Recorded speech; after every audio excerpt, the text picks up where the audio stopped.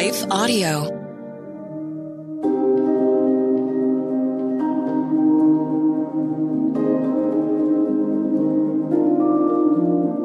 Hello. Thank you for listening to Your Daily Bible Verse, the podcast that examines one verse each day to learn more about God and His will for us. I'm your host, Jennifer Slattery, and after this short word from our sponsor, we'll dive into today's Bible verse, Genesis 29:31.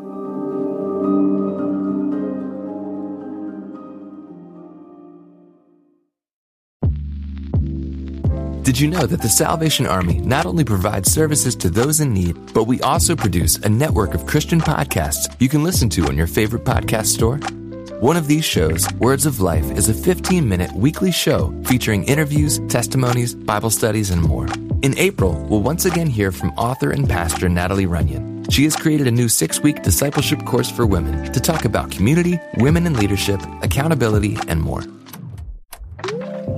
We want discipleship to be what's drawing people, not bounce houses. They're more likely to come back and not just to be entertained. Even in me, making him have to pry it from my hands, he was still saying, but I have something better. It was because of the redeemed saying so, of telling the story of what God had done. When we point people to him, they're going to want to know him. Listen to Words of Life on your favorite podcast store or visit wordsoflifepodcast.org.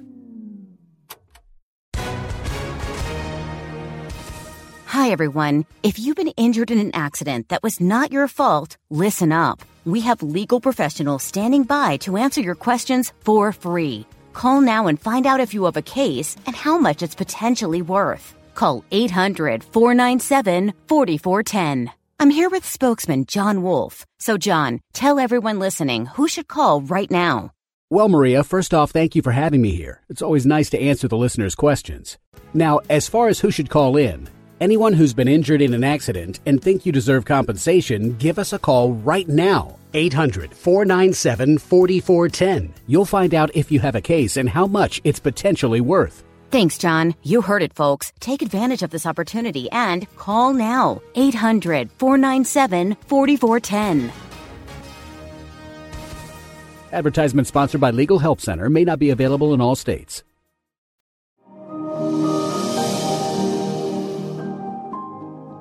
Today's Bible verse is Genesis 29:31.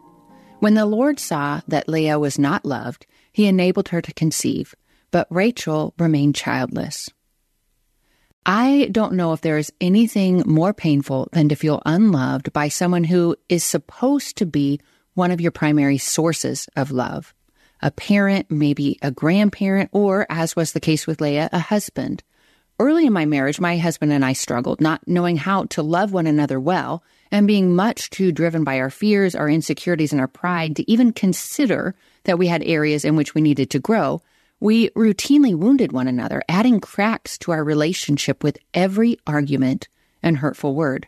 Then one day, in the middle of an argument, my husband looked at me, his expression stoic, and said, "I don't love you anymore." I immediately felt sick, empty, and profoundly rejected. I imagine my husband felt the same way. I so wanted to change our relationship dynamics, but I didn't know how. And so I turned to God. I asked for his guidance. I sought his comfort.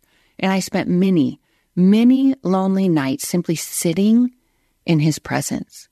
He filled my soul with the love I so craved, which in turn allowed me to love my husband more freely. I discussed this and Leah's story in more detail in my presentation on breaking free from the fear of rejection. If you'd like to learn more and inquire about my speaking, contact me through my website, Jennifer Slattery Lives Out Loud. During my marriage challenges, I could relate to Leah's story. If you're familiar with Scripture, you might also be familiar with some of the heartache she suffered. The Bible tells us that she was the oldest of 2 sisters, which meant she and everyone else would have expected her to get married first.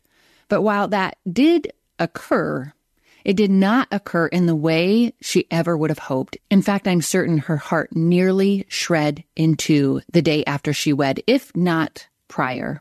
Jacob, the man who later became her husband, loved her sister Rachel from the moment he saw her, so much so that he was willing to work for her father for 7 years in exchange for her hand. And Leah knew this. She knew precisely how much Jacob loved her sister, that Rachel was his first choice.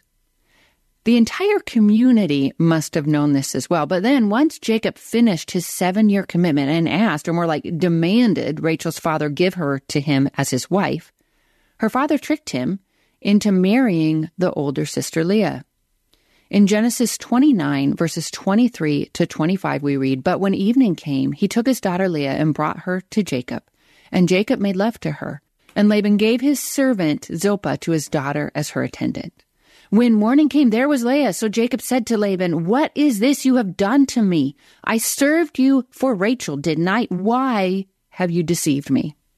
We're best able to comprehend how this might have happened when we understand weddings in the ancient Middle East. First, Scripture tells us this occurred in the evening, after Laban had thrown a great wedding feast. Therefore, it was most likely dark.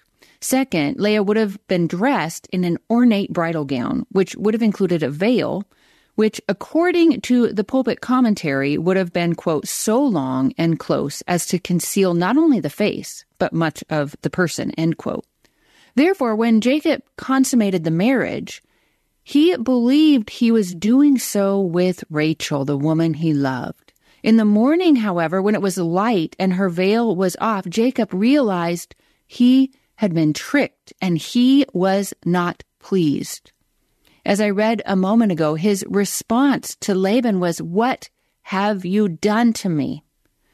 Now imagine if you were Leah. How painful it must have been for her to hear those words come from her husband's mouth, then to watch him pine after and work for her younger sister for another 7 years, which is precisely what he did. Day in and day out, she would have realized how much her husband loved her sister and how insufficient he found her.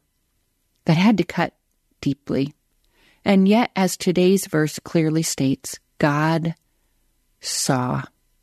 He saw that she had been thrust into a loveless marriage. He saw her husband's continual disregard for her and his persistent yearning for her sister. And God saw the continual pain, the rejection, and the deep need for connection that Leah felt, knowing her husband hadn't chosen her. God saw her pain and showed her through the gift of a child that he loved her and she held value. While I doubt that removed the ache she felt in her marriage, I believe it helped to reduce the sting, and it at least reminded her that she wasn't alone. I also wonder how she responded to God's tender display. Did she continue chasing after the love she would never receive, adding hurt upon hurt and rejection upon rejection? Or did she learn to grieve that, to find her joy elsewhere, and to ultimately seek God for her deepest needs? As I consider this, I find myself asking the same questions. While my husband and I are in a much better place than we were all those years ago, praise God, I still experience rejection from others on occasion, and that hurts. In my hurt, it's easy to forget my value, to lose sight of my identity in Christ, and to lose sight of his love for me.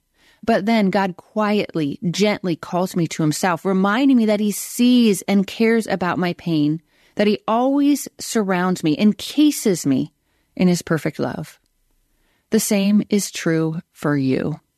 The next time you find yourself in a relational storm or experiencing rejection that feels close to cutting identity deep, reflect upon God's heart for you and choose to believe that he loves you. And at this moment, whether you feel his love or not, he is present. He is faithful because his love and grace are not dependent on our feelings. Praise God. They're dependent on his heart, his character, and his faithfulness. A heart, character, and faithfulness that drove Jesus Christ, our Savior, to the cross. And because of that, if you've trusted in him for salvation, you are not and never will be alone. Let's pray. Holy Father, you are so loving and so compassionate. You are ever present, whether we feel you or not. We know, we trust, we believe that you are here because Scripture tells us you are with us. James 4:8 promises us the moment we turn to you, you are already turning towards us. And you surround us in your love. You see our pain. You understand when we feel rejected. And you have compassion for our deepest wounds, our deepest hurts. You reach out to us in the pain, and you surround us in your love. Help us to turn to you when we're hurting. Help us to seek your love first and foremost. Fill us with your love, and then place people around us who can be a source of connection, a source of support and encouragement. Help us to recognize when we're not going to get those things from certain people. And then help us to shift our focus to those you are calling to speak into our life and to walk beside us. And that doesn't mean we walk out on relationships, but it might mean we have different expectations for them. We thank you that you guide us, that you love us, that you want what's best for us, and you are focused on our joy and our freedom. And it is in the name of your Son, our Savior, Jesus Christ, that we pray. Amen.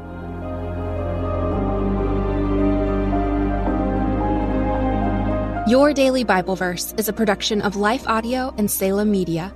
If you liked what you heard today, please take a second to rate and review this podcast in your favorite podcast app so that more listeners like you can find the show. For more faith-filled, inspirational podcasts, visit us at lifeaudio.com.